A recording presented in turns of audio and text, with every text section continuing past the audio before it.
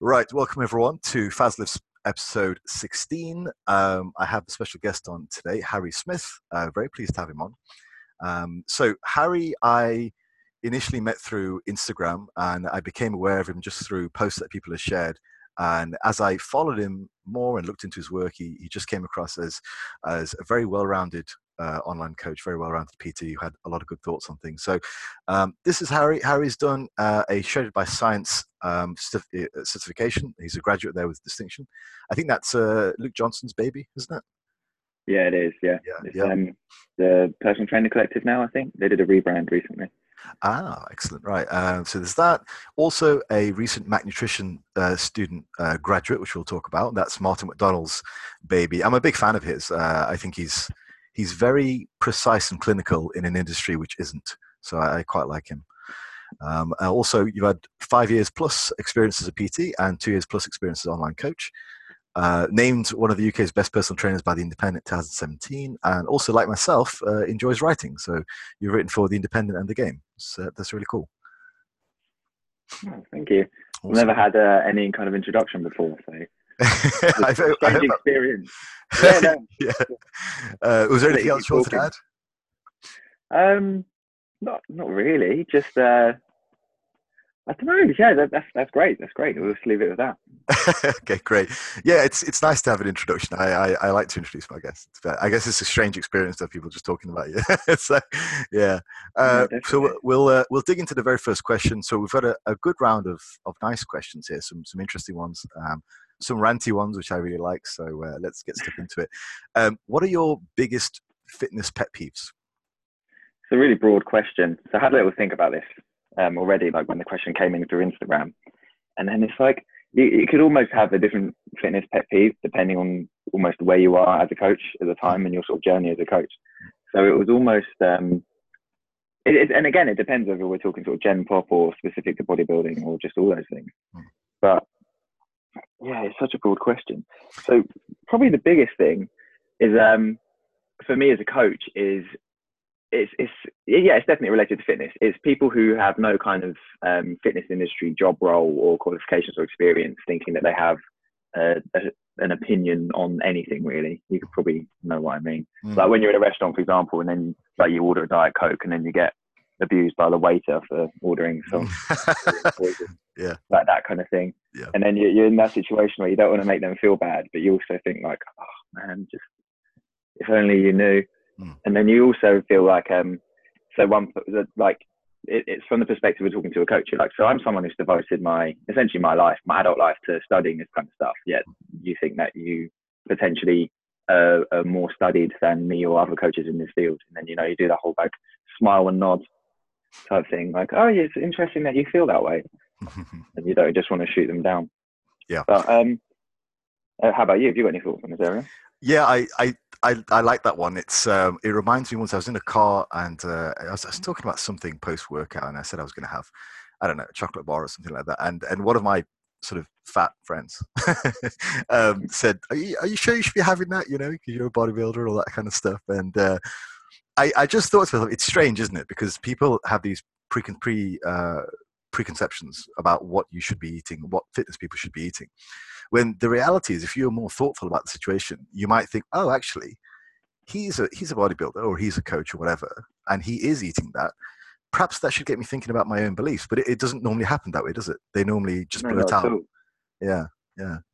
So if I we had were this gone, sorry. I was going to say I had this conversation with my girlfriend actually, Yeah. and then I was saying, if a doctor kind of gives you advice, you don't in like the consultation setting, you don't kind of disagree with them and then go with what your pre-existing beliefs were most of the time.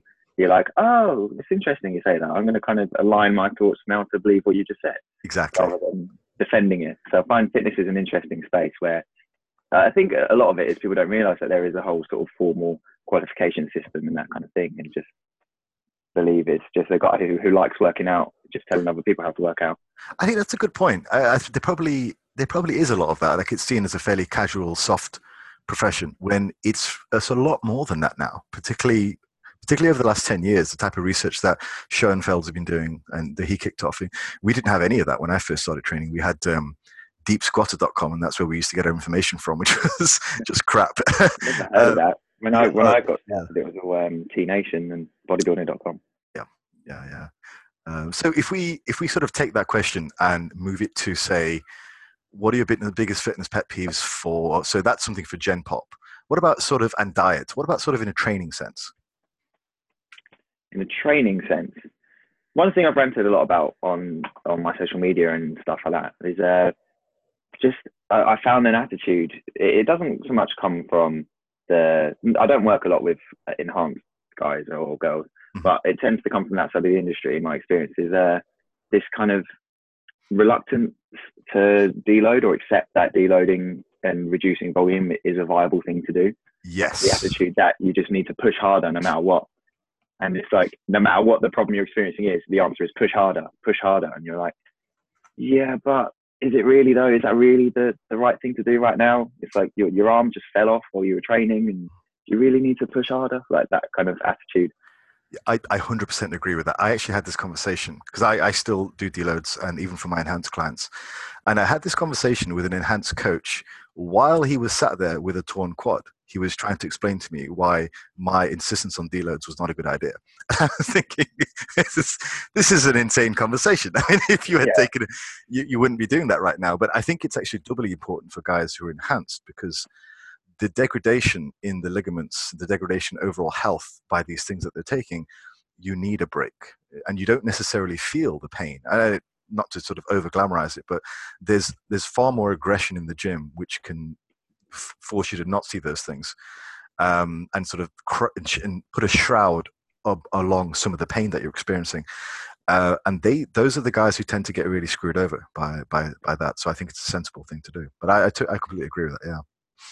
Yeah, I actually went to one of the Evil Genius seminars in November last year with Broderick Chavez. Have you heard of him? Yeah, absolutely. Yeah.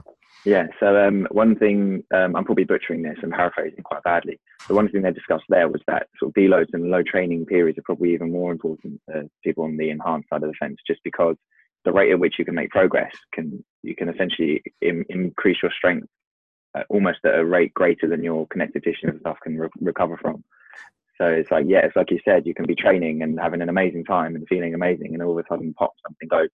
And you need to be a lot more wary of going heavier because you can reach those super high intensities that just a non-enhanced person wouldn't be able to hit. Yeah, I completely agree. I think in terms of what I've seen, that one of the biggest afflictions with guys who are on is the variability, the ups and downs in their approach to training.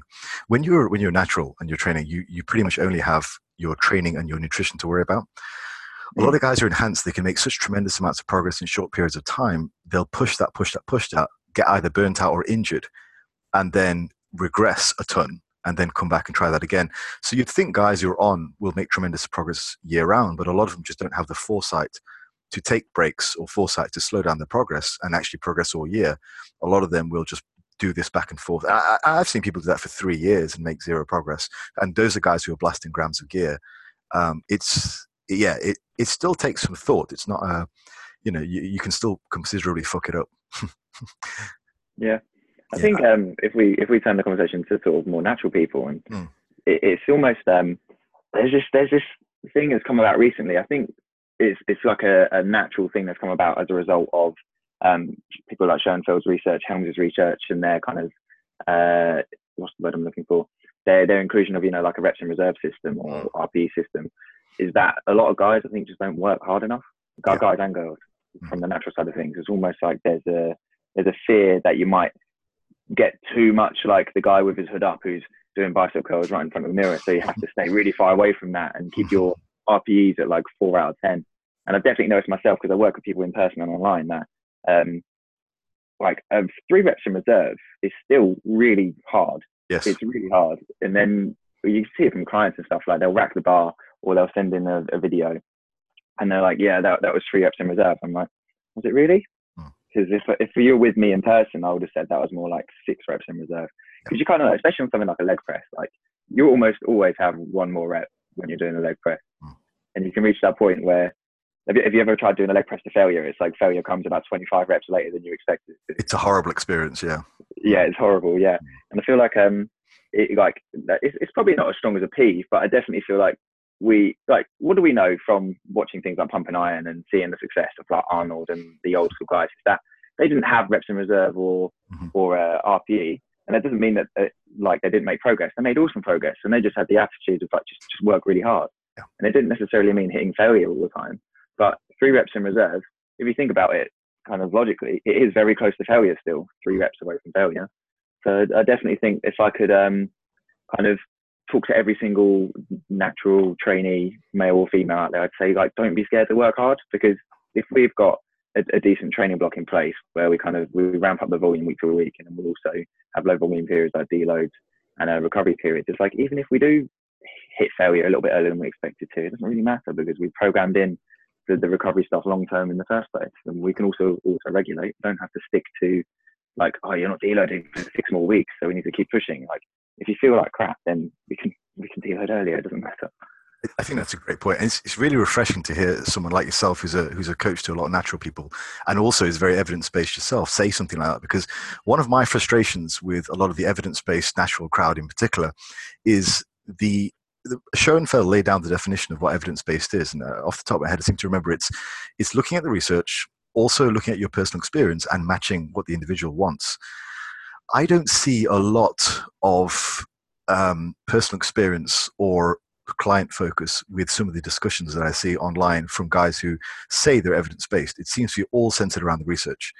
And that's frustrating 100%. For me. And it's nice to hear someone like yourself, who's very much involved in that natural evidence-based side of things, say, look, you've got to fucking work hard. So yeah, I think that's a great point. I love that. Yeah. I've got the MNU definition of evidence-based here.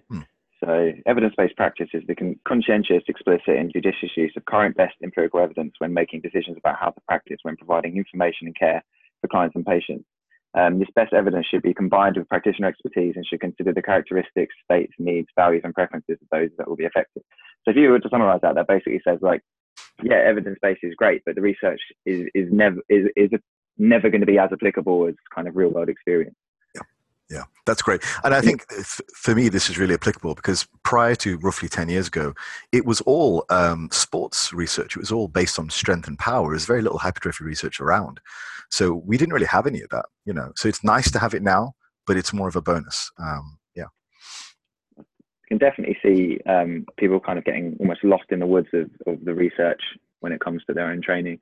Like there's a couple of guys I've known over the years who, everyone knows them, like those people in the gym where it seems like year in, year out, they don't ever seem to look that different. I'm not saying that training from the perspective of looking different is everyone's goal, but in these particular instances, this is their goal because they've told me it.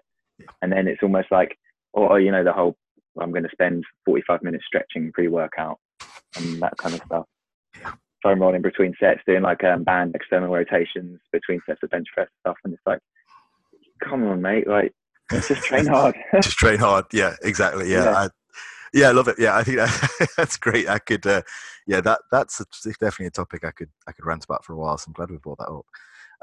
So we've looked at sort of pet peeves around nutrition, pet peeves around training. Let's move on to another one, which is kind of related, and I like this: pointless and overcomplicated exercises. But I'm going to throw mine in the ring here because this is something I've ranted about quite a lot. In the UK, I've noticed there's a lot of copycat coaches. And to me, that suggests that they don't really have a great deal of experience themselves. And the one thing that I see a hell of a lot of, because Trained by JP did this a few months ago, is banded Romanian deadlifts. And every fucking gimp who I see on Instagram is doing banded Romanian deadlifts. And they're doing them awfully, with like more weight than they could realistically deadlift, backs around it over. They look like a dog taking a crap. But because there's a band around their ass, everything's okay. So that's my pointless and overcomplicated exercise.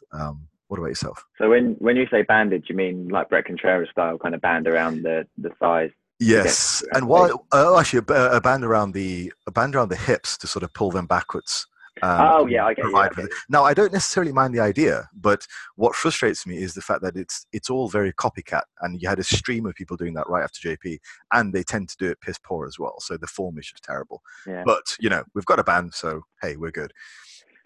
This is where I think having experience coaching people in person, and not just one time, as an ongoing experience coaching people in person, is really, really valuable here, because I have done this kind of exercise with clients in the past. I think I did it a few years ago, and I learned a lot with my in-person clients that if you put a band around their hips while they're trying to do something like a Romanian deadlift, it tends to make the form a hell of a lot worse rather than improve it, because it pulls them off balance and all those kind of things. And then people end up trying to do compensatory actions. Like, for example, an RDL, the bar is supposed to stay really close to your shin. Yes. And they're letting the bar swing out 2, 3 feet in front of them to counterweight the fact that they're being pulled so far backwards by the band. Yeah, I get that. Well, I think one of my pointless and overcomplicated exercises is probably controversial, considering like I really respect everything Brett Contreras does. I think he's an awesome guy, but the insistence on kind of using bands, and I think where Brett uses them kind of he uses them in an effective way, and they're not the bread and butter of the workouts by any means. There's always the heavy hip thrust, the heavy hip hinging movements like deadlifts and RDLs, and like heavy squats and things, and they're kind of peppered in more from to improve the client's experience rather than, I think, to necessarily improve the progress or the gains that they make. But then what you see when that gets kind of disseminated down into kind of like the normal people, a workout that is almost entirely sort of banded monster walks and banded bodyweight hip thrusts and those kind of things. And then, glute activation, that should have been my biggest pet peeve. So imagine if we had to activate every muscle the way that people say we had to activate our glutes. Imagine if you're going in for a push workout and then you've got a band and you kind of clap with the band, and people would be like, what the hell are you doing? And you'd be like, activating my pecs, bro. Like, yeah, that's it. They don't need it. No. And if your glutes weren't activated, you'd probably fall over most days. So yeah, that's what I say to people as well. They're like, my glutes have gone to sleep. I'm like, how are you standing up then? I love that. That's great. Yeah, the glutes have gone to sleep. Why is it always the glutes? And why is it when you go to a physio, like it doesn't matter what it is, you could have stubbed your toe, but they'll point out something with the glutes.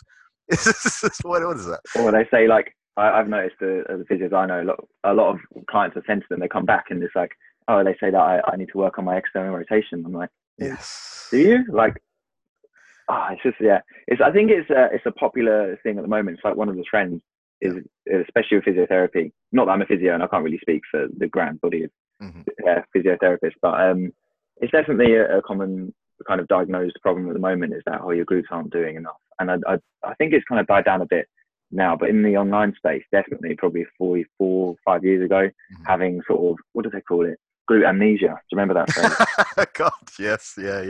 It was like, no matter what your problem was, it was because your glutes had gone to sleep and they needed activation. Yeah. And I understand the premise is just, if you can, like, muscles like lats, and pretty much any muscle in your posterior chain, other than hamstrings, is really challenging to recruit if you're not that an experienced trainee. Yeah. Like, one thing I get a lot with my own clients is like trying to feel their lats and also glutes too, because if you've gone from spending if you're new to training, it's like you've never done any kind of hip hinging movement before, you don't know what it feels like for your glutes to be working hard. So if you kind of get a band around your legs and do some external rotations, you're going to really feel your glutes burning.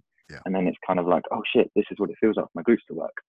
And then there becomes, it's almost like a drug, isn't it? Like, you have your first high and then you can't ever get it as good again. So it's like you have a glute pump from bands, and then it's like you're forever chasing the banded glute pump and never really pushing the progressive overload. I think you might have solved the mystery of the whole glute amnesia thing, because I think when you get beginner trainers, this, at least in my experience training rank beginners, the movement they find the most difficult is the hip hinge. They tend to just bend over. So perhaps that's where it comes from. I wouldn't be surprised if it does.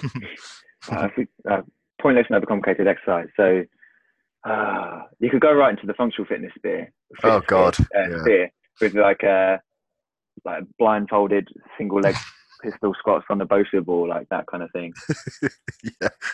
It's sort of like that show on that TV program on Netflix with Sandra Bullock with the I've not seen it yet, but there's all those memes about it. Bird Box. That's it. Yeah. It's just like that. You're training for Bird Box, basically. Yeah, exactly. Yeah. Don't waste your time on Bird Box. It was really we got it right in the gym this morning. Yeah, that's another one for me as well. I think, and personally, I'm going to go out on a limb and say pretty much anything other than perhaps an abdominal exercise on a BOSU ball, it's pretty useless. Or there's half. Even then, I only use it to create some form of hyperextension in my spine anyway. Like exactly, that's what I mean. Over the ball. Yeah. One thing that I've spoken about a lot, and I think I lost a load of followers over it actually, was I did a big rant a couple months ago about above the knee rack pulls. Oh God, yes, please do rant on that one. Yeah. So and in my audience, listen to this, please. So above the knee rack pulls, it's what do we need to grow a muscle? We kind of know that we need to take it through an appropriately long range of motion. So if we take a Romanian deadlift or a deadlift in general, it's like your hamstrings are fully stretched, and you want to make sure you keep your spine in either a neutral or slightly extended position. And then you want to make sure there's full contraction and a decent mind muscle connection. I can't remember who it was, but someone posted a graphic of a yin and a yang, and it's kind of like the relationship between the load you use and the mental connection you have with the muscle. Nice. And I feel like that summed it up perfectly. Yeah, that's good. And then what I see with above the knee rack pulls is it's just an excuse for people like to just put a ridiculous amount of weight on the bar and then essentially fit it up, if that makes sense, like an epileptic fit on the way up. Yeah. And then there's no eccentric of any kind, and that's another thing. We know how useful the eccentric is for training. It may even be more important than the concentric for muscle growth. And you have absolutely no eccentric. There's no range of motion. And then, for example, I've done it myself in the past, like when I was a teenage and in a rush to get jacked. I think at the time my deadlift one at max was probably about 140. I remember putting 220 on an above the knee rack pull. Wow. And then getting told off by the gym owner for making a noise. Right. And then at the time, me thinking, oh, what an idiot. He doesn't understand what I'm training for. The struggle. Yep. Yeah. I ranted about this on my very latest Instagram post. It was leg training principles. And the third point that I put down was this. It's sort of a preoccupation with magical numbers. And we used to call them, I don't know if you've ever heard of this, Harry, it was minimum macho poundage, so MMP. And that was like 3 plates on the bench, 4 plates on the squat, 5 plates on the deadlift. And I think there's this insistence that people want to hit those numbers. But in doing so, they'll do it in the lazy sort of way. And like they'll wrap their knees, they'll do partial squats on the Smith machine. Spot will help them all to get 4-plate squat. And I find that just completely distasteful because, like we discussed with the partial deadlifts, you're not really doing a great deal. Sure, you've got the weight, but it's not really helping you.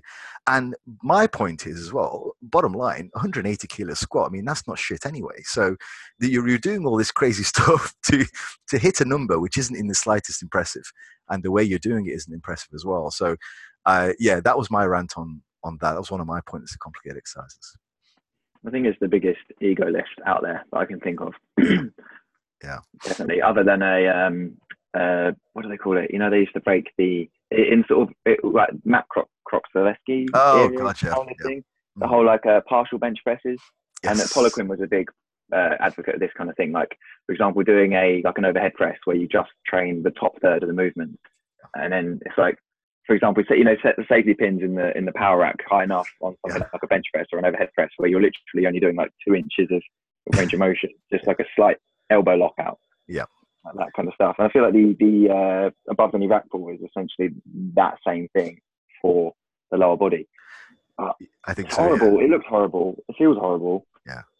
I think Matt breaks bars as well. I think Matt Krok used to do the dumbbell rows as well. You know, the heavy dumbbell rows, which you just hoist off the floor and Yeah.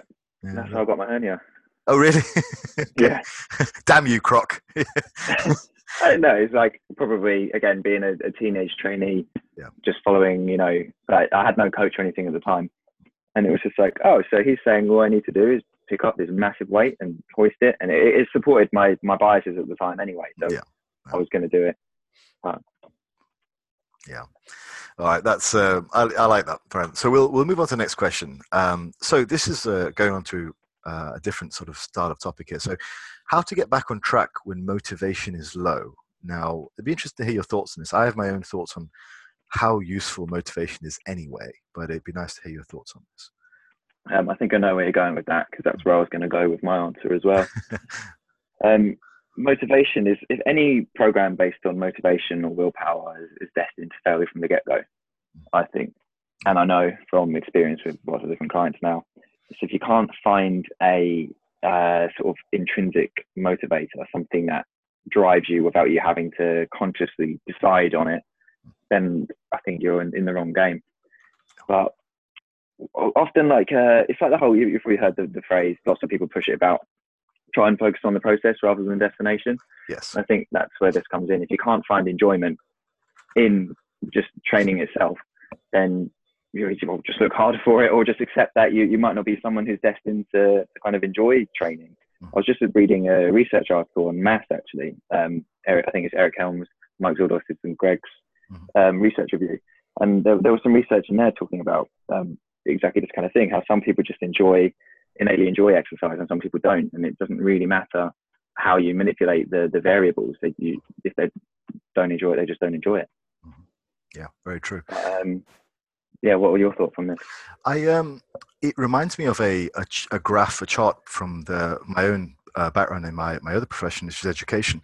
And there's a sort of a curve where you should aim your tasks with students at, and the curve is related to motivation compared to difficulty. Now, you have a sort of a central curve where people can sit along, and it's a good balance between motivation and difficulty.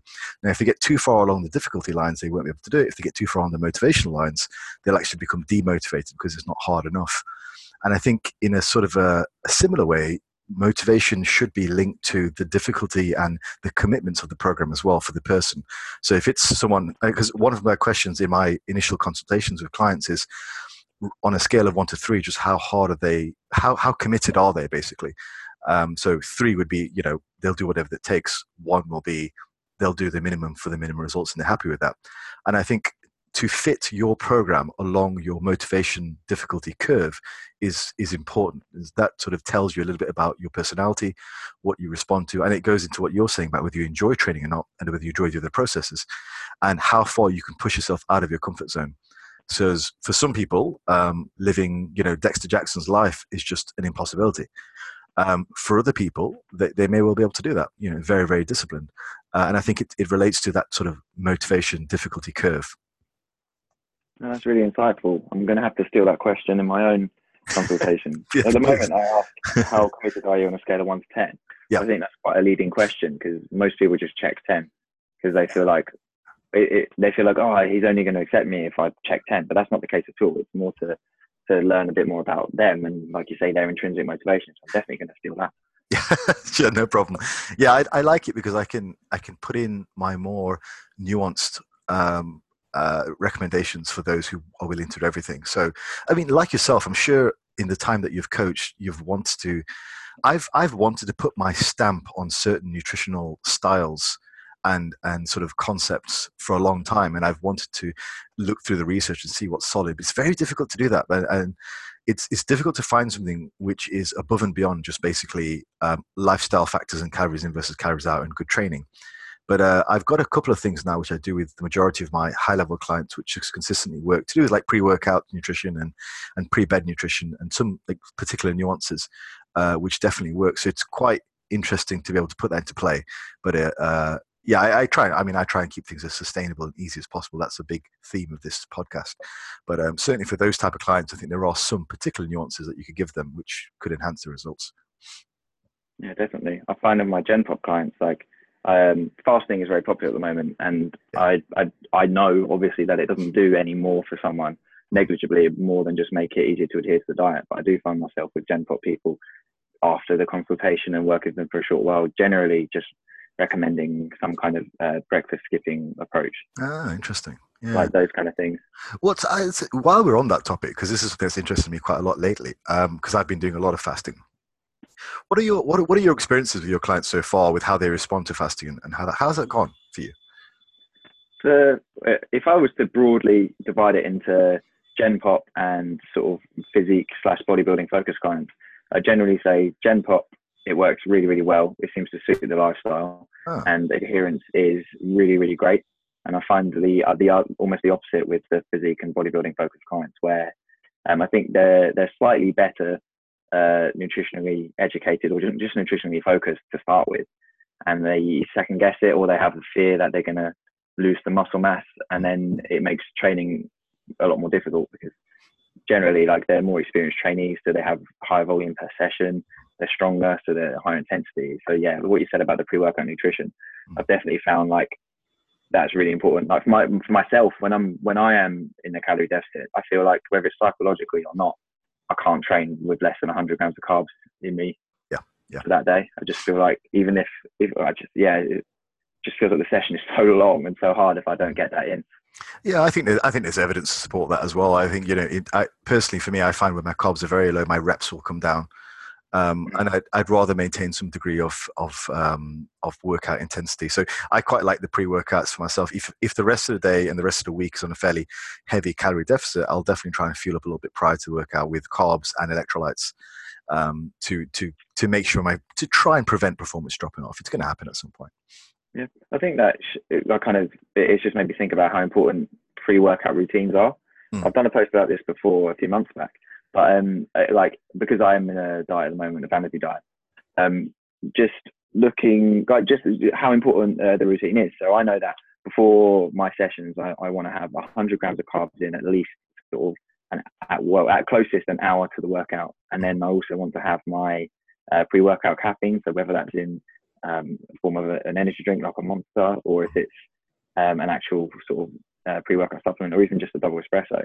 But like, I have to get that routine in, and then I have my 10-minute warm-up on an exercise bike where I review my training session, what I'm about to do, think about the numbers I'm going to do, and that kind of thing. And if any one of those factors, so pre-workout meal, pre-workout caffeine, or pre-workout warm-up, or just, I suppose, workout warm-up, if any one of those things isn't right or doesn't feel right, I tend to feel that the session suffers for the most part.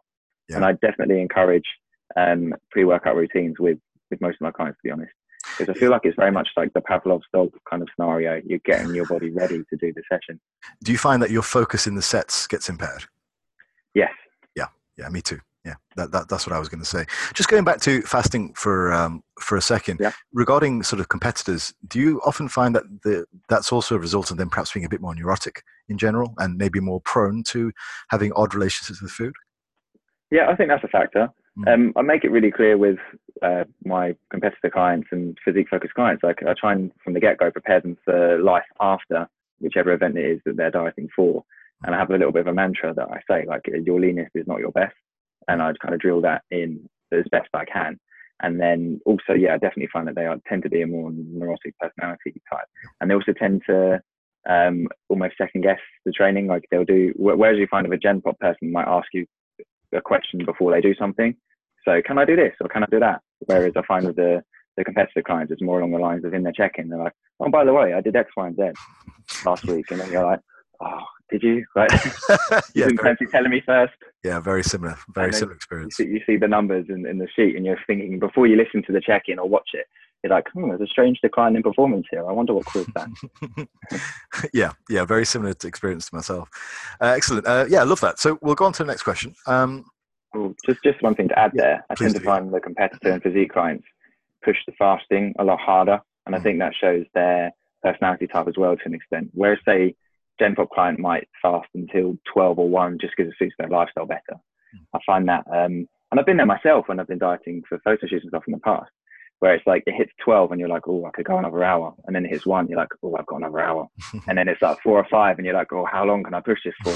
Because then you start thinking like, oh, if I get to like 8 p.m, I've got 2,500 calories to eat. And then I definitely find they tend to lean more that way. So I don't generally recommend fasting. I just explain like it's something you could do, but it's probably not optimal. And in line with the muscle protein synthesis and all that kind of stuff, like, if you really want to maximize muscle mass, I probably wouldn't recommend fasting. Yeah, I completely agree. At least agree. Chronically. Yeah, I completely agree. I think I quite like fasting at the moment because I'm sort of dieting as well. I've been doing a slightly longer fast, 24-hour fast. Have you had any experience of those? I haven't, not deliberately. Only like when you go on holiday and you're traveling and you didn't prepare, that kind of thing. Yeah, it's an interesting experience, but like yourself, I don't ever recommend it because you don't necessarily know how people are going to respond. So unless I've got a client, like I've got one client who's been with me for 3 years, and I've talked about it with him just because I know him inside out now. And like me, he's a little bit older, so at this point, I think we can be fairly confident that he's not predisposed to having an eating disorder. So I'm quite confident in discussing that with him. But yeah, I tend not to recommend it. I think it's I like it, but it can be too risky, I think. It's interesting that you say that. I love that aspect of coaching where you work with people for a really long time. Yeah. And I think that's where the value of coaching really shows itself. It's not in the kind of initial program you get off the back of the consultation. It's in all the tweaks and changes you make over the years and months. Yeah, 100% agree. I've just completed a 12-week strength block with a powerlifting client, and I'm really looking forward to the second one that we do, because that's when I think we'll really see some good gains, because we can actually learn from the first block and personalize and individualize it So yeah, awesome. That's great. Right, we'll move on to the next one. So is it possible to increase muscle mass during a deficit and maintaining muscle on a cut? Okay. Bluntly, yes, it is possible. Yeah. And it's really hard. And it depends on where you are in your training journey. If you've never trained before, I feel like this is kind of like, I suppose being a coach, you feel like this is really bog standard basic information, but then you forget that a lot of people don't know this kind of stuff. Yeah. But yeah, you can increase muscle mass in any kind of caloric state, whether you're isocaloric or in a calorie deficit or in a calorie surplus. But we know that the easiest and most optimal way to do it would be in a caloric surplus, just because when you're in a deficit or even a maintenance, there's a lot of the energy you're consuming is going into recovery processes rather than adaptation and that kind of thing. Well, adaptation in this case being muscle growth. So yes, you can increase muscle mass during deficit. I've definitely seen it. I see it a lot with clients at the beginning of our relationship, typically because most clients tend to start with a cut. I don't really know why. I think it's just the way it tends to go. And often they've never had any kind of structured training program beforehand, or one that really just is well structured. They might have had a structured one, but not a particularly well structured one. And I definitely see muscle mass increases during a deficit, but I've never seen crazy body recomp in the way that a lot of people kind of make out, where they're like, oh, her calories stayed the same, but she dropped 10 kilos of body fat and gained 5 kilos of muscle mass. I've never experienced that. I experienced, just general appearance improvements despite being a maintenance. So there's been favorable changes. But I definitely say it's like, what's the phrase? Like, you can't ride 2 horses at once. Right. Exactly. You could, but it'd be really fucking hard. So just do one, like ride the diet horse for a little while and focus on. But it doesn't. That's not to say you shouldn't focus on growing muscle mass in your training anyway. Sure. Because the best way to maintain muscle tissue, and this goes on to the second part of the question as well, the best way to maintain tissue is to do the thing that grew it in the first place. So strength training at an appropriate intensity for an appropriate amount of volume. And I tend to find volume required to maintain muscle probably goes up slightly in the deficit, just because there's more catabolic factors involved than when you're in a surplus. So I would increase muscle mass slightly, but I tend to reduce the intensity. So whereas in a general, say someone's in a caloric surplus, I wouldn't be afraid to go into the sort of 6 to 8 rep range. But when someone's in a deficit, I tend to push it a bit more to sort of 6 to 10, 8 to 10. Does your RIR differ in those two circumstances? I give broader ranges, to be honest, when someone's in a deficit. I tend to say, actually, that's the wrong way around. I'll give broader ranges when they're in a surplus, just because people are much more energized anyway. But when they're in a deficit, I know that what would be your, say, 1 rep in reserve in a surplus will feel like your -1 rep in reserve when you're in a deficit. So I tend to give more, probably lower rep in reserve targets, which would be higher RPE targets. So I start the block around 2 reps in reserve, 3 reps in reserve, whereas I might start a massing block in 3 reps in reserve or 4, just because that you kind of need a bit more time when you're massing to figure out what's going on. Yeah, that makes a lot of sense. Definitely. I find regarding the sort of growing muscle during a cut, I think what I've seen for the first 6 to 8 weeks of a cut, there seems to be a period where you can do both. And I think this kind of relates back to why you don't immediately go from a cut to a cut from a bulk. Because I think in my discussions with other coaches, there seems to be hypertrophic processes don't always just stop, abruptly. I think they take a while to really lay down the muscle mass. This is probably fairly theoretical, but just what I've seen, like I favor quite long bulk periods. Like my last bulk was 8 months. And I think that gives you plenty of time to really lay down all the muscle and finish those hypertrophic processes. Yeah.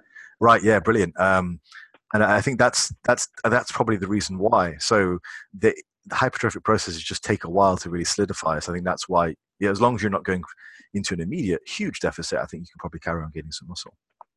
Yeah, I think that's interesting as well, actually, that our body's much more nuanced than kind of research would have us believe. I think a lot of people who read research and things like that, they take a bit of a reductionist attitude towards things like muscle mass and muscle growth. And at the end of the day, like we know fuck all about it. Like we're guessing. Even at best, we're guessing. It's not, we don't physically have the tools to measure everything that's going on. Like we know, like for example, like the mTOR pathway and things like that. We know about those now, but no one had any idea what they were sort of 15, 20 years ago. That's right. Yeah, it's almost considered like information everybody should know.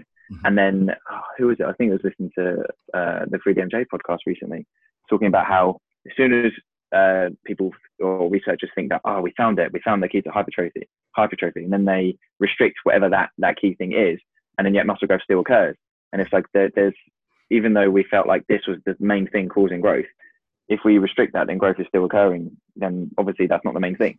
Yeah. And I think our bodies are just so much more nuanced than we can ever understand. Yeah. And, I mean, yeah. Yeah. Sorry, just what were you going to say? Just finish up.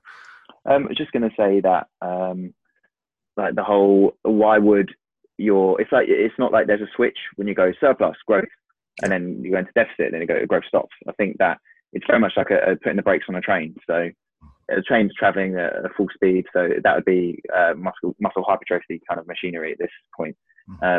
So you put the brakes on, which is when you change your kind of caloric status from, say, a surplus into a deficit. The train doesn't stop dead. It takes like quite a while for it to slow right down, and I think that's that growth people are seeing in those first sort of 6 to 8 weeks, as well as the, just like I say, the structured training program and overload and smart recovery principles and those kind of things. Yeah, that's a really good analogy. I like that a lot. I think another good sort of example of that is fat loss and multiple pathways to fat loss. I think people used to believe that if insulin was present, you just couldn't burn fat. But sort of there are other methods of doing that. And why would bodybuilders inject it if that was the case? Precisely. This is where I was going with that. So you can lose fat if you're injecting insulin. There are other sort of pathways for fat loss, and I think that's a clear sort of mechanism as to why. Yeah, brilliant. So going on to the next question. This is really interesting because I'm a big fan of Martin McDonald. What were your major takeaways from the MNU course? I've been asked this quite a lot recently since graduating. I didn't realize how many eyes were on the course until I kind of finished it, if that made sense. Mm-hmm. I definitely felt like when I enrolled, it was like a really exclusive, not very well-known thing, a bit like the Shredded by Science Academy.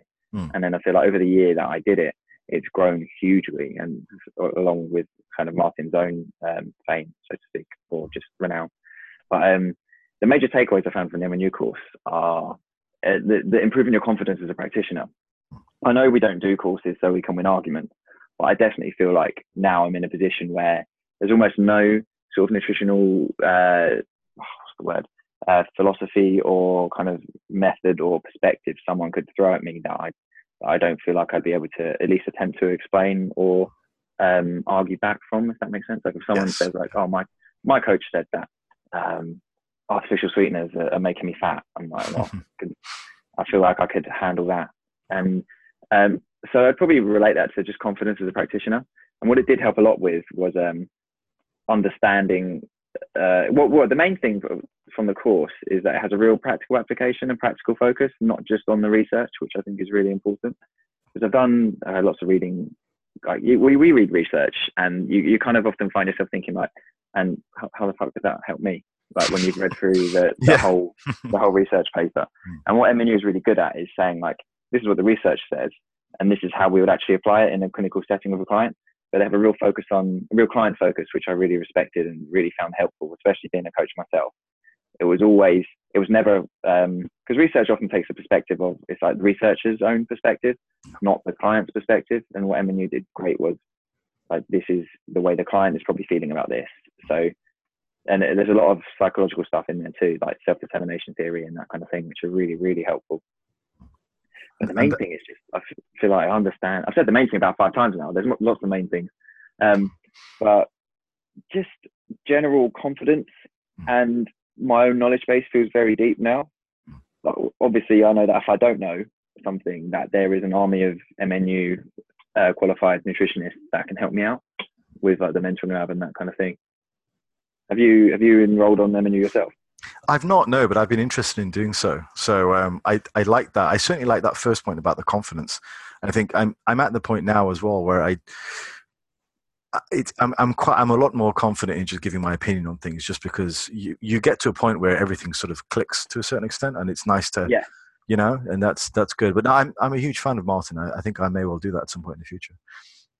I'd relate it a bit like to something like jiu-jitsu. I don't know if you've ever done jiu-jitsu, but I learned the traditional jiu-jitsu style, so the Japanese jiu-jitsu style. And the main reason I learned it was from a self-defense perspective. I wanted to feel more confident if I was ever in some kind of environment that would require violence or defense. Yeah. And just because of own personal experiences and my own. And then what the jiu-jitsu did, in a way, it kind of made you, it increased my confidence to a point where you're even less likely to get in an altercation like that, because you feel confident that you could handle yourself. And as a result, you don't feel you need to handle yourself. And I'd say MNU has kind of done the same thing for my own sort of nutritional knowledge and coaching knowledge, where now I feel like I almost don't need to scream from the rooftops and prove myself, because I can. Yeah. If that makes any sense at all. Yeah, no, so absolutely. that just confidence. Yeah, I think that this confidence, self-assuredness of your own knowledge is really important, because then you're more confident with your clients, you're more confident with your approach, and I think it lends itself to quite a lot of self-evaluation. It sounds like his course is very, you're describing it as a perfectly evidence-based course. This is not just research; it's the client's involvement and it's also experience, and I think that gives you a well-rounded view on things. So you're able to coach with confidence. I think that's great. It's fantastic. Give me the confidence to be much more assertive with clients, because in the past I feel like I've done clients a disservice, where I've almost tried to meet them where they're at a bit too much. Yes. And you almost don't value your opinion and experience as a coach enough. So when you have those kind of discussions and debates with clients where they're like, I want to do X because so and so from work said that X is great, and then in the past I might have been like, okay, then we'll kind of work that in. And again, it all depends on the context, but I feel now I'm much more likely to say, that's a really interesting observation, but they're wrong. Yes. So I have that confidence now, which I wouldn't have had in the past. And my results to clients are definitely showing that. Yeah. Whereas I was a bit too soft. I feel like I've now got a good balance between being soft and assertive, and just, it improves your listening skills, if anything, just from the hours and hours of listening to Martin's voice you've got to do. I like that about being more sort of clinical and decisive with clients. And I had that conversation with somebody recently, a client recently. He wanted to do something. It was a social obligation that he had to sort of do. And, he was talking about how can we basically prevent, he was on a diet. He says, how can we sort of prevent this from affecting my progress? And while I may have tried to sugarcoat it previously and just said, like, well, we can kind of work around this, I said, look, it's going to affect you. You've decided to do this. Ideally, I'd rather you didn't, but let's try and do some damage control. And that, I think that would, I'm a lot more focused, and I think clients appreciate that because they see where you're going with things, they see your vision. I think it puts you in that coach role a lot more. Whereas if you're always kind of compromising, then it's kind of, what is the client getting out of it? Exactly. Like, part of the reason they invest in the process is because they feel like you are more knowledgeable than they are, and you can give them answers where they couldn't get them themselves. Yeah, 100%. Yeah, absolutely. Were there any other? What all the kind of things did they talk about? What sort of specifics? Was it nutrition? It was mostly nutrition. Yeah, mostly nutrition, definitely. I'll get the modules up actually. So just to read through what some of them are, I'll just give you an idea. But my favourite parts of the course were definitely the course kind of starts with research methods and understanding research methods, which I think is really, really, really good. Very useful. Yeah. And they go through biochemistry and kind of those kind of things, which is the basics you get from any kind of nutritional course or personal training qualification, but it just goes in a lot more depth. And then what it did really well was kind of myth bust, but not just say, oh, this myth is wrong. It would present a myth, like a tabloid headline or something like that, and then go into a lot of depth with the research and what the general scientific consensus was on that particular topic, which was really, really helpful too. And then one of the biggest value, I think, is in the working with specific populations. So there's a lot of information on IBS, pregnancy, obesity, and sort of cardiovascular disease, elderly, diabetes, both types, PCOS, and like cholesterol, eating disorders. That was where the real value was for me, because that kind of information is really hard to find. It's not been collated in any particular place. And the information, particularly on, say, diabetes, it's so mixed with just people's own bullshit opinions and stuff like that. It's really hard to find what to do. And I definitely felt pre-MNU that because I work with Genport people too, like I've said, I've definitely found pre-MNU, it was really challenging finding information I felt like I could actually give to a client with diabetes. Because they'd be like, I kind of found this thing online, but I don't really know if we should do it or not. Whereas now I feel like, I actually am someone who can help you. Of course, you need to be working with a specialist, but you can't see the specialist every day, but you can see me every day. So I do think we have an obligation to be knowledgeable in those areas, even if we're not qualified to be knowledgeable in those areas. And that list of things you just said, I mean, that rings true so much, eating disorders, diabetes, all that kind of stuff. Those are all clients that we deal with on a regular basis. So that sounds really useful. Yeah. Yeah, the eating disorder stuff was really interesting. Just about the classifications, because people use the term eating disorder where they shouldn't a lot of the time. And it's because people don't, it's a bit like the fitness qualifications thing. People don't realize there's a formal classification system. With actual symptoms and diagnoses and stuff like that. And then, yeah, definitely. And then learning how to deal with it as well is, someone's not thinking rationally, so you can't deal with it rationally, like those kind of things. Yeah. I think it was my fourth podcast. I had a expert on eating disorders on, and he taught me through all the classifications. But prior to that, I actually didn't know. So it was a very, very popular episode, and it was very informative for me. But it definitely runs deep, and it was quite interesting what he was saying about how you can move from classification to classification. So if you've previously had anorexia, for example, and you may well move to say something like orthorexia, you're not actually cured. It doesn't tend to leave you, but you can sort of be a functioning, or orthorexic in a sense. It was all. We all know them. Yeah. I've got experience with anorexia nervosa and bulimia with people close to me, and it was that came right at the beginning of my own coaching kind of journey. And I feel like that experience, thank God that person is absolutely fine now and healthy and like really into fitness themselves. Good. But that, I think, was probably one of the things that shaped the way I coach people the most. Just learning how to help someone, or just not even help them, just learning how to like be with someone who was like that. Yes. And just having the patience and the nuance and the understanding. I feel like that was just invaluable as a coach for me. Yeah. For me, that whole sort of talk was very interesting in the sense of dealing with particularly bodybuilding and physique clients, and sort of trying to sort of do things in a way which weren't going to exacerbate or bring out predisposing conditions like that. So really to move them away from thoughts and processes which might encourage things like that to happen, which it's your responsibility as a coach. And to talk openly about it as well, because if you feel like you're detecting kind of disordered eating habits or behaviors, not to just ignore it and hope it goes away, because it won't. Just acknowledge it, explain to the client what's going on, and not often they already know and they're well aware of it before you were. And just getting out in the open, just like you say, it helps you learn how to work with it, and understand if working with it is appropriate and all those kind of things.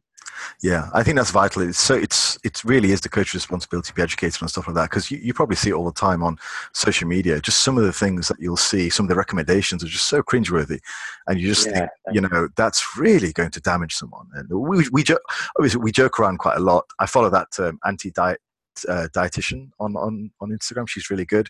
We joke around. I'll link it to you later. We joke around quite a lot, and we sort of poke fun at odd recommendations, but the reality is a lot of people follow these things and they can really damage themselves physically and mentally. So while we do have kind of poking fun at these things, there's a really dark undercurrent in terms of where some people are in their journeys to fitness. And I think personally, I think it's fair game. We should be trying to poke holes in these odd nutritional concepts, because on the other side of that, you have somebody who's struggling and is listening to these things and thinking they're actually going to help them, when in odds are they're probably going to hurt themselves doing so. So I think we do have a continued responsibility to carry on poking holes at odd dietary approaches. I think coaches themselves have an experience to understand their own biases and their own perhaps disordered eating habits as well. Totally. I do see that a lot. Coaches where, not that I'm qualified to diagnose, but with the knowledge I have from MNU and things like that, you see other coaches where you're like, if you were a client, I would be referring you out. And then in a way, it's like, are you in a position to be giving advice? And you've got a lot of your own things going on that perhaps like me dealing with first. I won't get too much into that. I would say on average, there's far more dumb fuckery in enhanced circles than there is in natural circles, from my experience in that regard. Far more. I'd say that's in my observation as well. Yeah. Awesome. So were there any more things from the MNU course? The meeting people was a big part of online coaching, which like online coaching, especially being evidence-based, or even in-person personal training, when you consider yourselves evidence-based, when the most industry isn't, it can be really lonely. And prior to MNU, I was really feeling that, like, oh, is there no one who thinks the way that I think. And then finding it, and then going to I definitely recommend going to, even if you don't do the course, go to some of the live lectures and those kind of things, and the talks, because you really do get to meet people there. And one thing that MNU's done really well, or Mac Nutrition as a company, is create a really conducive networking environment where the day is built around sort of long lunches, and then there's always parties in the evening. Not like the party makes it sound bad, but they're just opportunities to mix with people else. Sure, yeah, it's a social gathering. Yeah, and that was truly invaluable, because I've made loads of friends now that I consider friends, close friends, and we talk quite a lot. And then when I think about how did we actually meet, it's like we met just because we saw each other's names on the enrollment list, basically. So I definitely think from that perspective, like creating, because we are like with the next generation of coaches, like we're going to be the Alwyn Cosgroves and the Brecon Chereses and those kind of people in the next few years, like writing books and stuff. So get to know them, because you never know who they're going to be. And just, they might be feeling the way you were, because I was feeling really lonely at one point, like starting to consider the idea, like, can I handle all the bullshit, basically? Like being the only, I feel like I'm disagreeing with every other PT I ever talked to. Totally. Like, it was so draining, and then finding this side of the industry was really, really good. I've had quite an interesting experience with that. I've ended up online coaching a lot of local PTs, so in that way I'm sort of broadening that. I'm almost spreading that sort of evidence-based message through them, which is quite nice. But I don't know any other coaches in my local area who are evidence-based. Like, I don't think there's any at all whatsoever. There's probably a couple of local coaches that I respect, but the majority of them, there's not a great deal out there. So I think that I don't respect them, but with an asterisk there. I respect them in terms of the practical experience and their ability to get people on stage and on shape and so. But from an evidence perspective, it's not. Let's just say it's not an interest of theirs. So But I think the socialization is great. It's one of the reasons why I've loved doing this podcast. It's been great to get people on like yourself who, we share a lot in common, really. I mean, over our sort of backgrounds are somewhat different in terms of the people we train. We share a hell of a lot in common, which is great. So it's fantastic. It's been really interesting.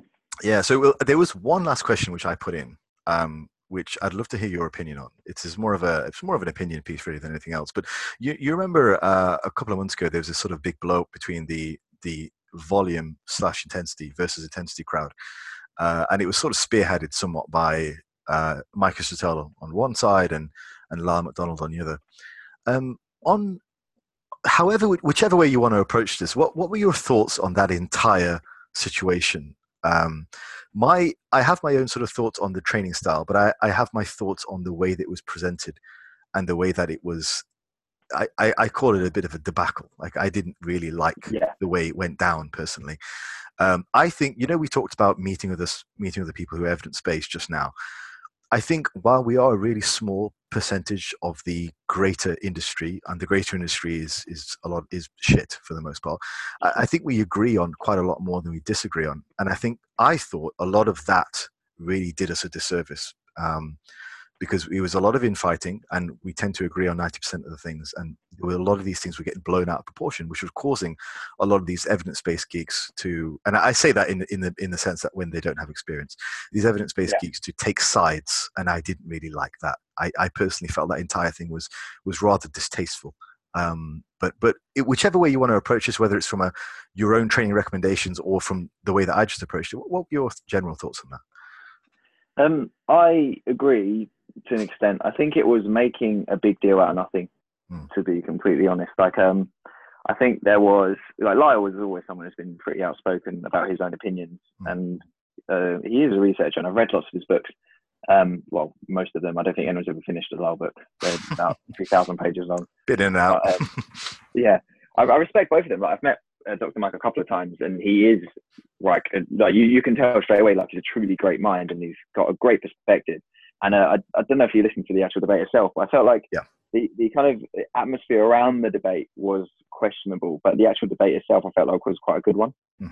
Just in the sense that there was, I think, at least the way Mike presented his side of the argument, was that perhaps Lyle might have been misunderstanding the research itself. But again, I'm not a researcher. I don't really know. I felt like, in general, both those guys agree on most things. Like you said, like, we generally agree more than we disagree on most things. Yeah. And then I think it was very much like, it's research at the end of the day. It's one study. What can we do with one study? Yeah. Yeah. It only has limited application, and I definitely felt like giving it that huge that kind of huge platform wasn't necessarily needed. And I know Schoenfeld himself doesn't really talk openly about that research. I think because of the kind of waves that it made in the first place. Because being a researcher himself, like he knows that like a study might come out next week that shows the complete opposite effect. So that you can't put too much, kind of can't hold one study up, like, you know, in The Lion King where they're holding up like Simba. Like, you can't just hold up one study like this. And I think the reason it had such a big impact in the industry is because it supports a lot of people's existing biases, which is that more is better. I agree. Even around the sort of Lyle or Mike debate, there were talks with James Krieger, who worked on the research too. Yeah, James. And he had put it into perspective to me in a great way. He said that it was like, it's not like they started people at like 40 sets per body part or something like that. And I think that himself, he himself trains with a very high volume approach. But a lot of that's with isolation exercises, and it's ramped up over time. Yeah. It's not like he's jumping right into the deep end. I think it's over a year now of just careful monitoring and adding sets where he can and taking them away where is appropriate. And at the end of the day, like, I think it comes down to what we said. Like, well, I definitely noticed it with my clients. Like, I remember when the muscle strength pyramids came out, their volume recommendations were quite low. And I adopted a lot of those with my clients. And I did find like muscle growth felt like it was quite hard, and it's probably my own misapplication of that. But then again, also that was like a low recommendation on purpose, because you don't want to just fuck someone up by putting them on like 100 sets a week. And I definitely found that I'd been finding before that research, and I guess that shows the danger of just following research blindly, even if it disagrees with your own experience. Yeah. That I found that before reading those kind of research studies, I was finding that my female clients in particular were responding really well to really high volume and high frequency approaches. Yeah, absolutely. And then I moved away from those, and I found that I've generally moved back towards them. But it took this new research coming out to validate my own experiences and opinions of it. And I felt like moving back that way would be more accepted by the client as a result of the high volume research coming out. But like I said, I wouldn't put too much stock in one research study. Yeah. And it was an interesting debate. It was almost pitched like a WWE fight. Yeah, it was. The Dr. Michael and Lyle thing. And at the end of the day, like, they're both respectful to each other as far as I can remember. And it was interesting. And I'd definitely like listen to another debate between the two. I think I quite like Lyle's dry sense of humor as well. Like when he talks on podcasts, I find it hilarious. Yeah. But from entertainment at the end of the day. It's entertainment, yeah. From a research standpoint, I sided more with Mike. In a different field, I've done my own research, and it very much is what Mike was saying. One study isn't a make or break situation. You look at the direction that the bulk of the research is taking, and then you sort of take that as a whole. Like when you do your first piece of research, you add it to the body of knowledge. It's not going to be a seminal piece of work. And it's a drop in the bucket. It doesn't happen. No, you're modifying slightly and adding to the body of knowledge. And sometimes it goes in one direction, sometimes it goes in the other. But it's the direction of the overall research which is important. I think that point was lost. And also the limitations of research. Well, you just don't get that much funding for doing stuff a lot of the time. You kind of have to make do with what you have. Renaissance periodization themselves do fund quite a lot of research, which I find really, really cool. And it's not something that Mike sort of sings and dances about as well. He's a really nice guy. He's an interesting guy. Yeah. He's an incredible public speaker. I definitely recommend seeing him talk in person if you can. Yeah, I'd love to meet him at some point. I'd love to meet him and also Broderick Chavez. We have some mutual friends, so it'd be nice to talk to them, particularly Chavez. But fantastic. Awesome. Well, we're gonna call it there, Harry, if that's all right. If you got anything else to any closing points that you want to say to the audience? I don't think so. I think we've covered most parts quite well. At least I think so. I don't know how they'll fit past it. But I think so. I think it was a really good chat. It was nice to have you on, definitely. Thanks for having me on. Yeah, you're very welcome. So we'll call it there, and thanks for coming on, and we'll see everyone next time.